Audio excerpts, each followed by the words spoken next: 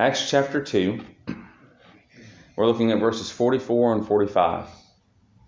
Okay, so after the 120 were in the upper room, beginning Acts chapter 2, after they were speaking in tongues, after the sound of a mighty rushing wind and the fire came and noise was abroad, and they spake in tongues, and they testified of the wonderful works of God, and everybody said, "What's going on?" And Peter explained what just happened. And he said, "You by wicked hands have crucified and slain the Son of God, and be it known to all the house of Israel this day that God hath made that same Jesus whom you have crucified, both Lord and Christ." And they were convicted of their sin. They cried out, "Men and brethren, what shall we do?" And he said, "Repent." They, trusting in the Lord Jesus Christ, they that gladly received his word, because in verse 21, "It shall come to pass that whosoever shall call upon the name or the fame or the reputation, the glory of the Lord shall be saved." Well, they, calling upon Christ, gladly received his word, and they were baptized, and that all by the power of God. They gladly received his word and were baptized. They were converted. And that same day were added unto them about 3,000 souls. And now in verse 44, "And all that believed were together and had all things common, and sold their possessions and goods, and parted them to all men, as every man had need." Today we'll be looking at the subject of communalism. Communalism, not communism, communalism. Communalism. Well, by biblical definition, what is communalism? The believers making available all their substance so that every believer's needs were met. Communalism. And that word needs is important. Okay? The word needs is important. Not their wants, not their wishes, not their extras, not their $5 lattes, but their needs. Their needs were met. That's what it says, right? Verse 45, "As every man had need," or necessity. That word need means necessity, of necessities. So let's think further about this situation, okay, and see the magnitude of it. In Acts chapter 2, we considered what happened at the early part, but look in verse 5, Acts chapter 2 and verse 5. "And there were dwelling at Jerusalem Jews, devout men out of every nation under heaven. Now when this was noised abroad, the multitude came together and were confounded, because that every man heard them speak in his own language. And they were all out of every nation, devout Jews, all amazed and marveled, saying one to another, Behold, are not these which speak Galileans? And how hear we every man in our own tongue wherein we were born? Parthians and Medes and Elamites and dwellers in Mesopotamia and in Judea and in Cappadocia and in Pontus and Asia, Phrygia and in Pamphylia and Egypt, and in the parts of Libya about Cyrene, and strangers of Rome, Jews and proselytes, those that had converted to Judaism. Cretes and Arabians, we do hear them speak in our own tongues the wonderful works of God." Why do we read that? Because it says, "And all that believed were together and had all things common." This is more than just 120. Okay? These people had come literally from all over. From all over. And when they came from all over, think about when you go all over. When we went to Texarkana not long ago, did you bring all your possessions? Did you load up all your guns and all your money and all your possessions and all your chickens and your dogs and just everything you had, and you took it to Texarkana? No. You took what you had to get there and back, but your life and your home and your family and your circumstances and your employment and everything was still here, right? Think about that. Your life and your living was still here. We just took temporary arrangement to go to Texarkana, presuming that we were coming back, right? So these people in Acts chapter 2, verses 1 through 11, coming from all over the place, they didn't pack up everything they had. If they had 100 oxen, they didn't pack up 100 oxen and take it to Jerusalem. They took what they needed. And because of the way civilization is, many of them probably didn't bring a whole bunch. They may have just taken a purse of money, hoping to buy and to barter things as they needed. You see? So these people were so affected by the gospel that it overhauled their life, and now they have a new way of living. Not just a new way of talking, a new way of living. Verse 41, then they gladly received his word, were baptized. They were immersed underwater as a picture or a sign of their agreement with the gospel and the death, burial, and resurrection of Jesus Christ. And the same day were added unto them about 3,000 souls. Added to them. Some people, when they join a church, they're added to that church by mouth or by statement, but they're not part of what's going on in that church. No, as we read in verse 44, all that believed were together. Yeah. Okay, the Lord has changed me. I'm not going back to Crete and to Mesopotamia and to Phrygia and all parts of the earth. No, the Lord has changed me. Now I am together with the people of God. That is what happens. Okay? You don't go back to the old way of living. You don't keep the old associations. You don't have the old life.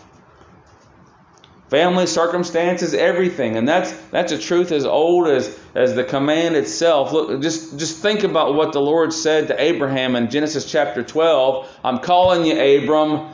Get away from everything you know. Trust me, follow me, do what I say. Converted, right? A totally different person in this life. So these people followed, they did what God told Abraham to do.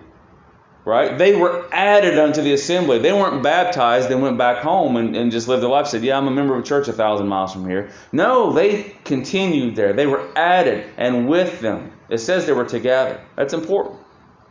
So these people that are totally abandoning their old life, their old associations, everything they knew, if they had a crop of corn in the field, if they had 100 ox at home, whatever, they took up their cross and followed Christ. Right? Their concern for the things of this life were over. And it was preceded by now their faith in Christ and to follow Him in the Lord's assembly. That's convicting, isn't it? That's convicting. These people, newly converted. And it doesn't say anywhere that Peter told them, hey, you gotta forsake your whole family. These people newly converted, that was their instinct by the Spirit of God being added to this assembly to continue with it and to follow it. And continuing steadfastly in the apostles' doctrine. Hey, there's a bunch of stuff, y'all, that you preach, Peter, that you preach, John and James, that y'all are talking about. I've got no idea what you're talking about, but I know it's got to be right because you were taught of God. And we're going to continue in that. I'm not going to continue in my old way. I'm going to continue in this new way. In a fellowship and breaking bread and prayer. So fear came upon every soul, and all that believed were together. That's good. And it wasn't just a few. It was a bunch of them. Again, verse 41, then they gladly received his word, were baptized, and the same day were added unto them about 3,000 souls. 3,000 souls. Okay, so you compare 120 to 3,000, that's pretty big. We just have a few people. Okay, so do the math on it, okay? If there were 12 people here, that would be like 300. If you reduce it down by 10. If there's 12 people here and 300 people came in, what would we do? How think about how difficult in our own minds it would be to tell these people to separate themselves from the world and to continue with us and have all things common. That would be a difficult thing to do, but that's the power of God, and that He changes and overhauls people's lives. And I believe He's no different today. While speaking in tongues was something of the past, converting people and them following the Lord in their lives, it's the same. Think of what happened to Paul, Saul of Tarsus. Wasn't his life completely overhauled? I believe it was. I believe the Lord overhauls people's lives. So there's a whole bunch of them. There's 3,000 people here. Now 120 people couldn't take care of 3,000. And the Lord wasn't on the banks of the Sea of Galilee to make 5,000, to feed the thousands, right, with fish and bread. No, now they're dealing with things in a practical manner. So how are they going to deal with this in a practical manner? Here's where the need comes in, okay? Again, it's like going off to a conference. What if everybody that went to Texarkana to that conference and that house was packed What if every one of us was religiously unsaved, and someone preached the gospel, and now everybody was there was truly converted in the Lord? And being convicted and converted, we had to start new lives. How would we do it? How would we do it? Picking up roots, if you will. How would that happen in a practical sense? You see, if that were to happen, or when we have our conference in December, and this place is likewise full, how would that how do we see that came to pass? Well, people would need food, right? They would need food. Well, in today's economy, we can just take out our piece of plastic and whoosh, swipe it and go forward. Back in those days, they couldn't just go down to Walmart, could they? So how are they going to feed thousands of people? Clothing. How much did you... I packed a little duffel bag to go to Texarkana, and they might have had a wagon full or whatever, but how much clothing would someone need for a trip? Right now, I've just got what I'm wearing, and you just have what you're wearing. We used to pack extra clothes for the kids because you never know what's going to happen with kids. Shelter. Who's going to house all these people? Where's all this stuff going to go? It takes a while to get established. It really does. Unless you're sleeping under a tree or in a parking lot or in some kind of park or in an alleyway, it takes some time and it takes some measures. It takes some provision to house people. Essentials, those things you don't think about, but what if there were new parents that came up to Jerusalem and they only packed so many diapers, right? What if there were some elderly people and they only had so much herbs and roots and medications and they didn't have everything? How are they going to come by that stuff? How are they going to supply with barns and supplies and tools? What if somebody was a tradesman, but they left all their tools at home because work's at home? But now I need tools because I'm staying here. How's all that going to work out? You see? Maybe paying for, I'm here and I got a busted wagon wheel.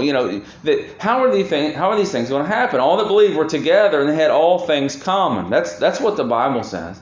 And sold their possessions and goods and parted them to all men that every man had need. So there were people that had stuff that were there, and they sold that stuff and made sure everybody had what they needed. Okay? So you had the situation, you got the need, and now here's the remedy. These are fellow believers, all that believed. Okay? That's important. That's important. The world didn't provide for them. They didn't go to the local handout office and say, hey, look, I've got a need. I need you to provide for me. Nor did they provide for the world. That's somewhere, somehow, some way, people have come to the conclusion that the Lord's people are supposed to be a charity office. We've had people come in and ask for money. There was one lady that came in. You might remember me telling you the story. Well, she didn't come in. She didn't come out of the car, but she asked to borrow against our treasury. People think that the Lord's people and the Lord's house and the Lord's substance is to be profited and spread about the world as if we're some kind of just charitable organization. Now, we do have a tax-exempt number, and the reason for that is our government sees fit that we would be spared of taxes so that those monies would be used to profit the community. But I don't believe in the form of handouts. I believe that we have the resources to indeed bring the gospel to the community. That's right. So we should use it in such a thing. So when we purchase things, it ought to be things purchased unto the furtherance of the gospel. Yeah. Right? So if we're buying Bibles, thank the Lord we have a tax-exempt number because we pass those Bibles out. If we're doing literature or whatever we're doing, whatever we're buying as an assembly, it should be for the furtherance of the gospel, taking advantage of those things. So there was no share-a-thon either. Remember the old Jerry Lewis share-a-thon that they used to have? There was no bake sale at the temple. This poverty or this potential for poverty was remedied by unity. Okay? Loving one another, loving your neighbor, especially those of the household of faith. Well, I don't know. This guy came up from Phrygia and he's covered from head to toe in tattoos. Well, I'm not going to sell all my stuff so he can have what he needs. Where is that written? It says believers. All that believed were together. So that is the stipulation of togetherness for the people of God, particularly in the Lord's house, is that they're believers. Okay? How do we know that they're believers? Because they gladly received the word, they were baptized, and their lives were changed. That's how they knew they were believers. Should we have any less scrutiny? No. People that gladly receive the word, then gladly desire to be part of us, and they're believers and their lives have been changed by the work of God in their lives. Yes, whatever their case, whatever their circumstances, whatever their backgrounds, however they look, whatever they used to be, that's what they were, that's not what they are. That was then, this is now. All that believed were together. Doesn't that sound like a wonderful, wonderful church? Sounds great. Sounds great. So in their unity, listen, today it's difficult to get believers just to show up in many churches. I've heard messages from pastors pretty well my entire spiritual life that there are struggles in churches that they can't get the people of God to simply show up. Look in verse 44, all that believed were together, and had all things common. We can't see to each other's needs if we're not present. How logical is that?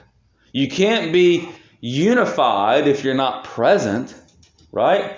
There are some people in Congress that a lot of votes they're absent, and sometimes they'll just vote present, and then there's some people that actually have a voice, yay or nay.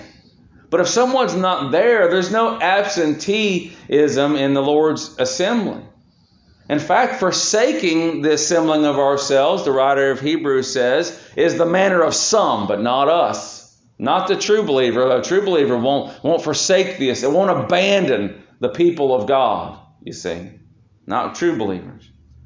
So they that believed, all believers were together. That's wonderful. And shame on those children of God that will not come together in the belief of Jesus Christ, gladly receiving the word, having been baptized, claiming that their lives have been overhauled. Shame on them. That's not how this early church presented itself. And it can be difficult to ask believers to give up their time to worship God. These people gave up more than their time, you see. Their lives were changed, you see.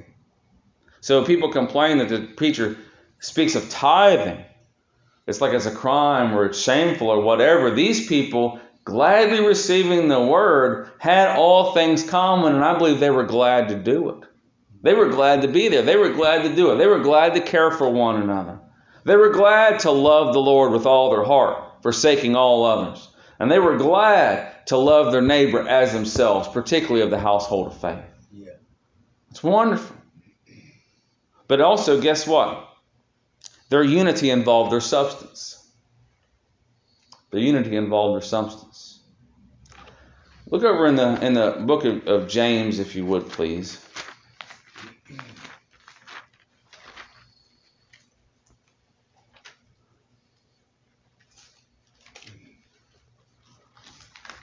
Let's see. James. In James chapter 2, and verse 14, what doth it profit, my brethren, though a man say he hath faith and have not works, can faith save him? But see how this translates out. Faith, trusting God. If a brother or sister be naked and destitute of daily food, that is where they were heading in Acts chapter 2. And one of you say unto them, depart in peace, be ye warmed and filled, may the Lord bless you. Notwithstanding, ye give them not those things which are needful to the body, what doth it profit? Even so, faith, if it have not works, is dead being alone. Well, how does that translate?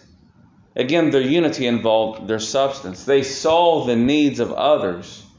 It says again in verse 45, as every man had need. They saw the needs of others and the potential need of others, and with their substance, according to their faith, they helped one another. With their substance, according to their faith, they helped one another.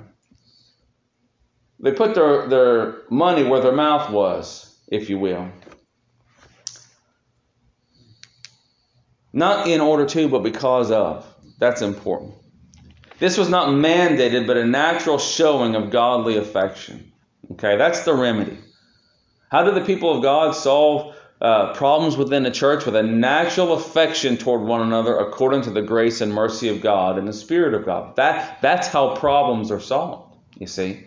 Again, in this group, if you go back and look at the different nationalities, there may have been controversy within nationalities. There may have been a tendency for people to look at one another and snarl and say, him? But that was not the case in Acts chapter 2. It was not the case. They had things in common. So if that's how it was, isn't that how it ought to be? Now, there's no command, there's no mandate for communalism. In fact, we're going to read things from Paul's writings that would warn against it. But it should be a desire that the people of God see that the needs of the people of God are met. It should be a desire. Okay, so what happens? In a practical sense, when we were in Louisiana, we flooded. Churches from all over the place gave us funds so that we could restore. Now, we had savings, but who saves excess of $100,000 to rebuild a building? So there were people that came together for the love of God and for the love of God's people to restore that which we had. Thank God for that type of grace in the people of God. It wasn't mandated, and we didn't ask for it. Word was noise that we had need, and people gave such as we had need. And thank God for the blessings of God. When we had excessive, we offered to give monies back to people, and not one church or single individual would receive any money back. Thank God for the generosity of the people of God. But that's the remedy. There was no mandate, but a natural show of godly affection. May God grant such a godly affection among us that we truly would see about each other's needs. In seeing about those needs, sometimes we can be so spiritual that we try to hide from one another the things that we have need of. And that actually we can deprive one another of the blessings of giving. Okay? Again, back to the book of James, chapter 5. James, chapter 5.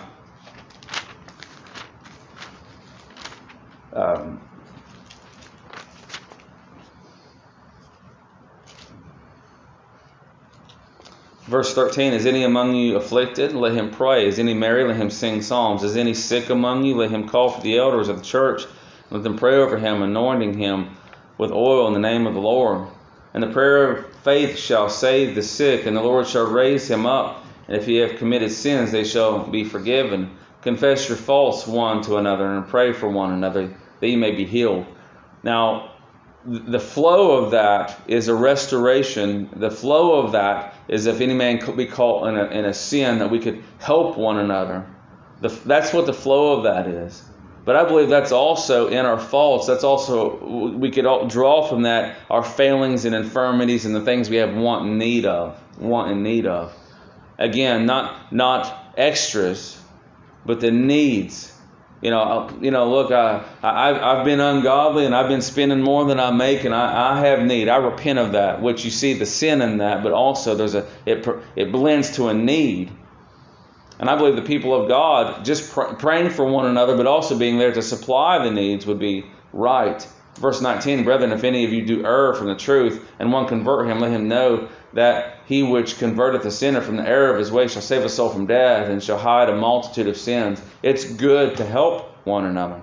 It's good. And that with our substance, it's good to help one another. Now, if somebody has a tendency to go buy lottery tickets and they're poor, and they repent of that, give them a little help, give them a little money, and then go out and buy lottery tickets, I don't recommend that you become an ATM for somebody else's addictions and lottery, whatever. But we are to help one another. If someone truly does repent, we are as they did. They that gladly received the word were baptized, and they were together. All the believers were together. All that believed were together and had things common.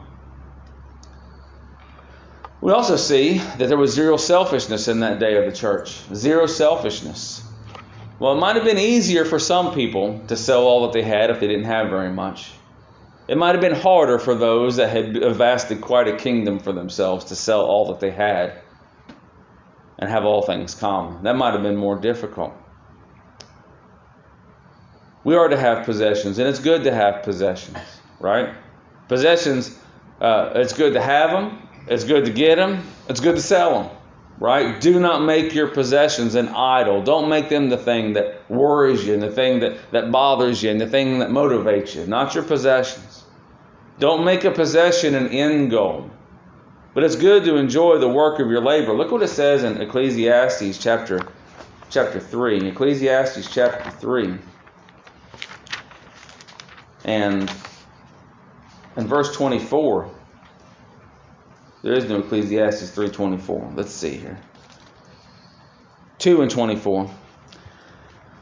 There is nothing better for a man than that he should eat and drink, and that he should make his soul enjoy good in his labor. This also I saw, that it was from the hand of God. It's good. It is good.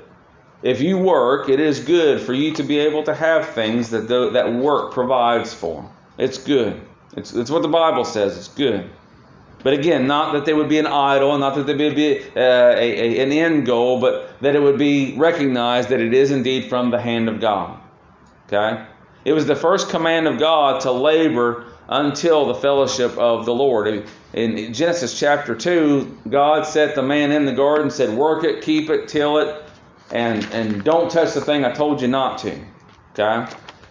And in chapter 3, Genesis chapter 3, and verse 8. And they heard the voice of the Lord God walking in the garden in the cool of the day, or in the evening. And Adam and his wife hid themselves from the presence of the Lord God amongst the trees of the garden. It can be inferred that the Lord God did walk among them every evening after the work was done. So while it is a command of God that man work, it's also a fellowship, a place of fellowship that the people of God can have in the work, in their substance, knowing that all those things are coming from God. But guess what else? Those substances, being from the hand of God, were also a blessing to others, weren't they? Look at that again, for our text, Acts chapter 2, verse 44. And all that believed were together and had all things common. The things that God had given them grace to work for, to earn, to have, that they now saw the needs of others, and they through the work of the Spirit of God in them, being glad to be a part of it, desired to bless other children of God. They desired to do that, and the needs were met. They desired to meet the needs of others. Again, there was no stinginess there. There was no selfishness there. There was a desire to please God and to be a help to the people of God. That word need, again, is important. We must see that the needs were met, the necessities were met, not the wants, not the extravagances, but the needs. Okay, the needs.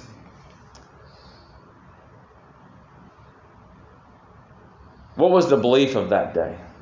What was the belief of that day? They thought Christ was coming right back. Okay, so put yourself in Jerusalem 2,000 some years ago. And look at what it says in Acts chapter 1 and verse 18. Acts chapter 1 verse 18. So ye shall receive power or ability after that the Holy Ghost is come upon you, and ye shall be witnesses unto me both in Jerusalem and all Judea and Samaria and unto the uttermost part of the earth. And then you read through verse 12, and when he had spoken these things, while they beheld, he was taken up, and a cloud received him out of their sight. And while they looked steadfastly toward heaven as he went up, behold, two men stood by them in white apparel, which also said, Ye men of Galilee, why stand ye gazing up into heaven? This same Jesus, which is taken up from you into heaven, shall so come in like manner as ye have seen him go into heaven. They thought it could literally be any second. Back to Luke chapter 24, and it's a similar account by the same writer of the same event. Luke chapter 24 and verse 49. And behold, I send you the promise of my Father upon you, but tarry ye in the city of Jerusalem until ye be endued with power from on high. And he led them up he led them out as far as to Bethany, and he lifted up his hands and blessed them. And it came to pass, while he blessed them, he was parted from them and carried up into heaven. And they worshipped him. Now, between verses 51 and 52, those two men said, "Why stand ye gazing up into heaven? He went away, he's coming back." Now, verse 52, and they worshipped him and returned to Jerusalem with great joy. He's coming back. He's coming back. The kingdom. He's coming to establish the kingdom. He's coming back any moment. And we're continuing in the temple, praising and blessing God. Amen. That's where they were. Okay? That last verse of Acts chapter, Luke chapter 24, I believe is a glimpse into Acts chapter 2. They continued steadfastly. So in their hearts, they thought he was coming right back. Listen to what Peter said in Acts chapter 3. If you start reading in verse 12, Acts chapter 3 and verse 12, and when Peter saw it, he answered unto the people, "Ye men of Israel, why marvel ye at this? Or why look ye so earnestly on us, as though by our own power or holiness we had made this man to walk? The God of Abraham and of Isaac and of Jacob, the God of our fathers, hath glorified his Son Jesus, whom ye delivered up and denying him in the presence of Pilate, when he was determined to let him go. But ye denied the Holy One and the just, and desired a murderer to be granted unto you." You see the passion, you see the urgency in all this. "And killed the Prince of Life, whom God hath raised from the dead, whereof we are witnesses. And his name through faith in his name hath made this man strong, whom you see and know. Yea, the faith which is by him hath given him this perfect soundness in the presence of you all. And now, brethren, I wot that through ignorance ye did it, as did also your rulers. But those things which God before hath showed by the mouth of all his prophets, that Christ should suffer, and he hath so fulfilled. Repent ye therefore now, and be converted, that your sins may be blotted out, when the times of refreshing shall come from the presence of the Lord." And I believe Peter expected the Lord to come even in this very moment.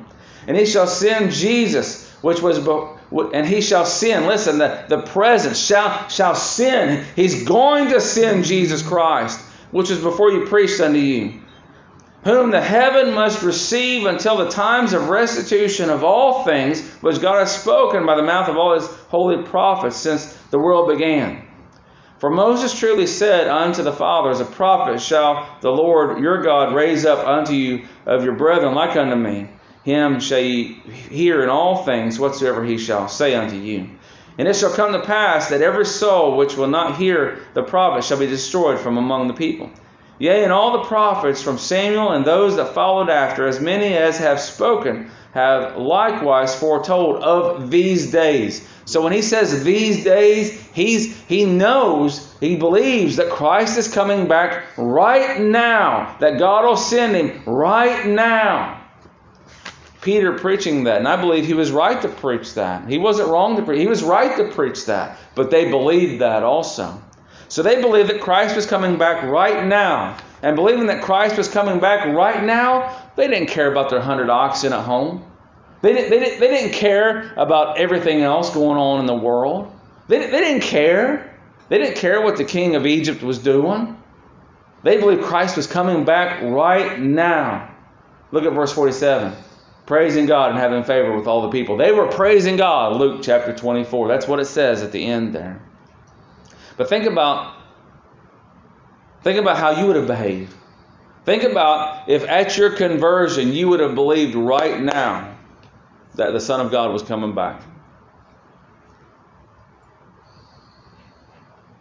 I believe that the Lord gave me a unique experience in salvation. I was saved September 8th, 2001. September 8th, 2001.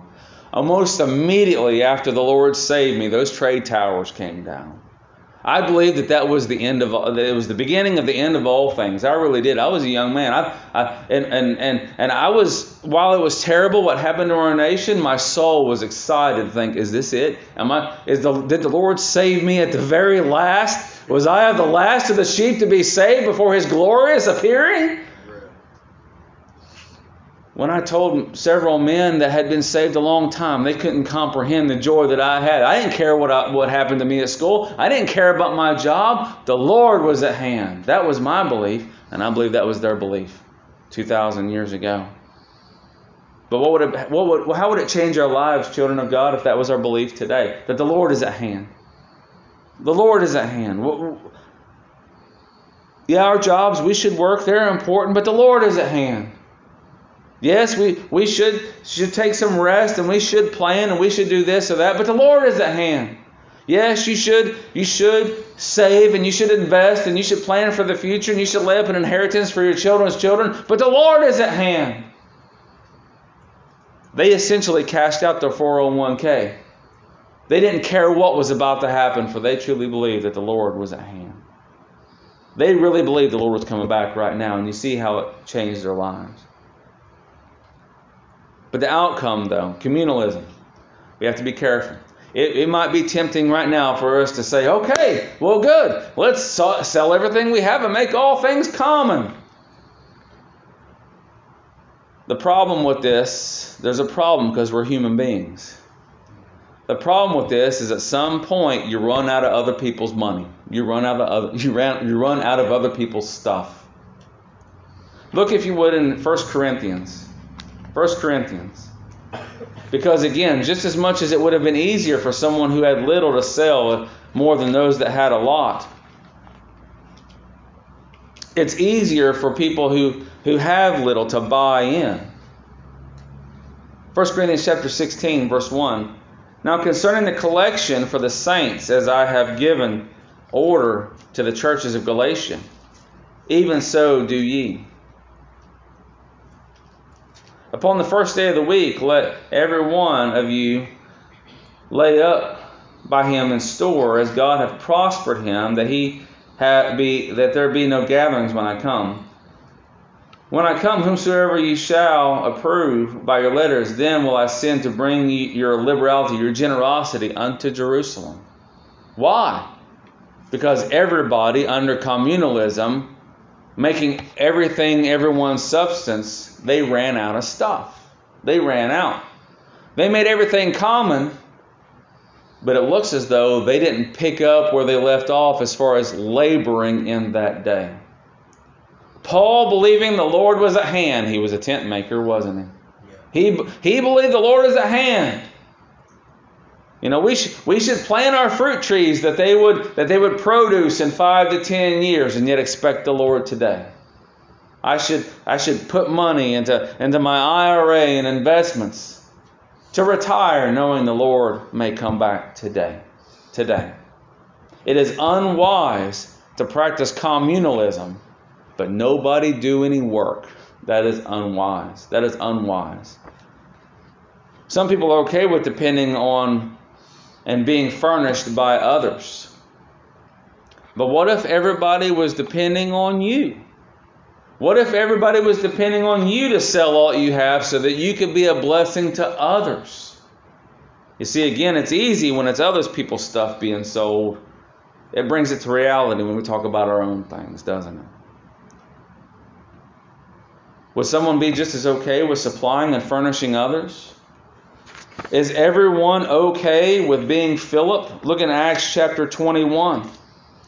Yeah, let's sell everything we have. That way I can be taken care of. How about Acts chapter 21?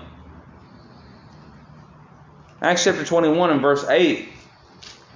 And the next day, we that were of Paul's company, so a group of people, departed and came unto Caesarea. And we entered into the house of Philip the evangelist, which was one of the 7, one of the deacons. We studied him at length last year, and abode with him. And the same man had 4 daughters, virgins, which did prophesy. And as we tarried there many days, so a group of people for many days were supplied by Philip, there came down from Judea a certain prophet named Agabus. A child of God should plan ahead. A child of God should be open and willing to provide to meet the needs of other children of God. But again, I can't just say, Lord be with you. A diligent man of God, a diligent woman of God will also, in their diligence in serving God, have means to help one another.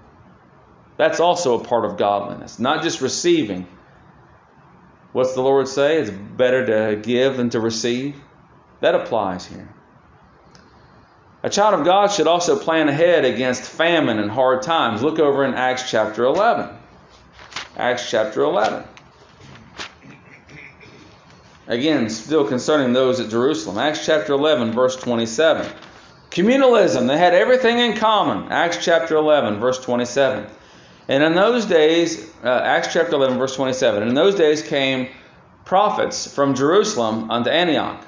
And there stood up one of them named Agabus, same guy that was in Caesarea, and signified by the Spirit that there should be a great dearth throughout all the world, which came to pass in days of Claudius Caesar. Then the disciples, every man according to his ability, determined to send relief unto the brethren which dwelt in Judea, which also they did, and sent it to the elders by the hands of Barnabas and Saul. So in addition to their communalism, specifically those in Jerusalem, in addition to their communalism, and they just didn't have substance to care for one another, well, guess what? On top of that, there was dearth, there was drought, there was famine. Hard times came. Communalism, yes, if one is to practice communalism, it works if everyone does work. And it works if everyone does put away. And it works if everyone does supply to them that have, according to everyone's need, according to everyone loving their neighbor. Lex reminded me not long ago that early in our country's history, the Pilgrims, they had a form of communalism, and it nearly destroyed the camps because there was a group of people that were not working. So half the group or so was providing for the entire group, and that doesn't work very well. It literally doesn't work very well.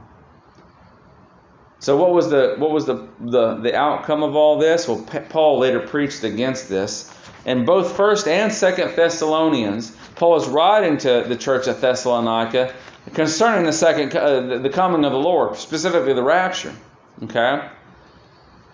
If you look at 2 Thessalonians chapter 3, he expects the people of God to be behaving like the people of God, to behave accordingly.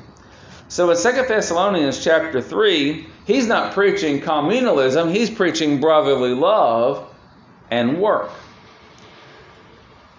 2 Thessalonians chapter 3, verse 4. And we have confidence in the Lord touching you. So it's the work of God in you, that you both do and will do the things that we command you.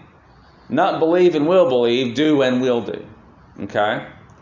And the Lord direct your hearts into the love of God. Well, what's the love of God? Just saying I love you and peace? No. Directing your hearts into the love of God is doing the things that God has told us to do. If you love me, keep my commandments. That's what the Lord said in John 14. And into the patient waiting or administering unto Christ. Now we command you, brethren, in the name of our Lord Jesus Christ, that you withdraw yourselves from every brother that walketh disorderly, and not after the tradition which he received of us. What's disorderly? Just not working, right? That's what he's saying by disorderly. Those that enjoy communalism, I'm so spiritual, yet I don't have to work and provide for myself. You must provide for me. That was what was happening in Thessalonica. For yourselves know how ye ought to follow us, for we behaved not ourselves disorderly among you. Neither did we eat any man's bread for naught. You tried to give us our food and meet our needs, but we wouldn't take it, but wrought or worked with labor and travail night and day, that we might not be chargeable to any of you. Not because we have not power or authority, but to make ourselves an example unto you that follow us. But link that back up to verse 5 again. Working night and day into the patient waiting for Christ. You see that? Yeah. Working night and day unto the patient waiting of Christ. So if we were to practice communalism, it would be the all work and all labor and all sell and all put in for the good of others. And not just some and not others. That's why it failed in Jerusalem, because nobody was working and they ran out of everyone's money very quickly. For even when we were with you, this we commanded you, that if any would not work, neither should he eat. Well, what about my needs? pick up a shovel. What about my needs?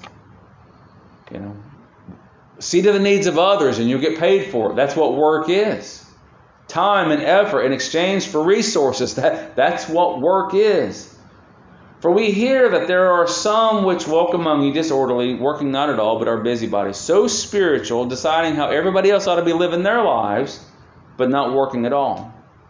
Now them that are such we command and exhort by our Lord Jesus Christ, that with quietness they work and eat their own bread. Don't wait, don't have their hand out for somebody else, but they shut their mouths and get their hands busy. But ye, brethren, be not weary in well-doing. Keep on doing it. If any man obey not our word by this epistle, note that man and have no company with him, that he may be ashamed. Don't let him be part of your communalism. Snuff that out. It's easy. In college, we'd have to do group projects, and it would always be it wouldn't take long at all before you'd find someone who was disorderly in the group. They wouldn't provide any information, do any work, do any labor, but they wanted the A. They wanted the grade. And you know what? We would expel them out of our groups because nobody wants to be sunk and nobody wants to share their grade with somebody who's such. They learned that lesson in Jerusalem. May we learn it today. That while it is good, children of God, believers, we ought to show togetherness. It says in verse 44, all that believed were together. All of us that believe here, we ought to be together. You have a need, I ought to see to it. I have a need, you ought to see to it. We ought to be together. And being kindly affectionate toward one another, we ought not to be abusive or draining on one another. Those that were, quote, disorderly in Acts chapter 2, and put them in a bind when the dearth was coming, and put them in a bind in 1 Corinthians chapter 16, and put those in Thessalonica, it put them at a place of hardship also, because they were having to pull the wagon for those. They were both abusive and draining. If we're going to be kindly affectionate toward one another, then also it would be kind and affectionate toward me, not to be a burden on you, right? That we would care for one another, and that I would plan and I would work to see to your needs, as we referenced in James chapter 2. I shouldn't just say bless you. I should desire to have the means to give you a coat, or to give you a meal, or to house you, or whatever. Believers, we ought to show togetherness. It ought to be a joy. I believe it says, and all that believed were together and had all things common. I believe it was part of that gladness that they have in verse 41. It was a glad thing. But you see the dangers of communalism as well. So be very careful. Let's be very careful.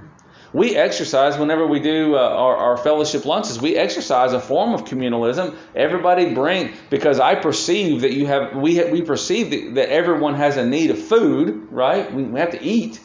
So if everybody perceives that everybody else has a need of food, then everybody will bring something, everybody will eat, and it'll all be taken care of, right? It'll all be taken care of.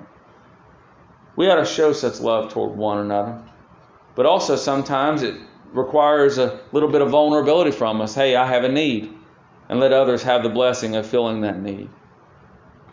If someone truly does have a need and they struggle and being overhauled by God and now desiring to serve Him, they truly do have need, it would be wise for us and it would be good for us to see to the needs of others as they did in those days. They sold their possessions and goods and parted them among men, and every man's need, every man had need and every man's needs were met. May God give us such graces and such perception that we could truly see to others' needs. Such desire to help and be helped and be glad doing it. Sinner, if you would please look at Matthew chapter 16 just for a moment. Matthew chapter 16. Matthew chapter 16 verse 26. For what is a man profited if he shall gain the whole world and lose his own soul? You got a need. Or what shall a man give in exchange for his soul? You have a need. And guess what? I can't provide your need. Nobody here can provide your need. You can't provide your need.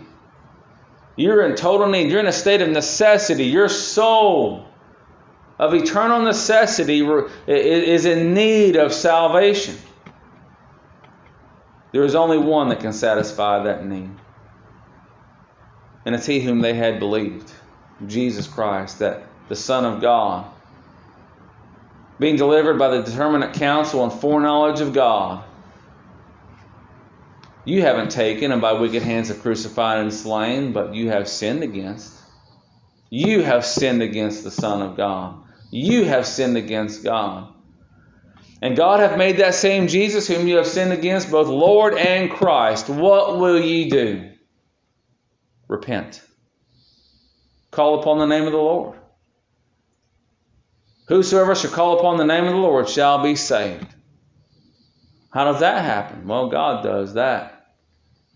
Do you see any need at all? Do you see any need, necessity at all before God? May God grant you a panic before Him. That you would call upon the name of the Lord. That you would call upon Jesus Christ Himself and His gospel, His death, burial, and resurrection, His substitution for the likes of sinners. For enemies, Christ died, was buried, and rose again. Repent. Call upon the name of the Lord and be saved. May the Lord bless the preaching of His word.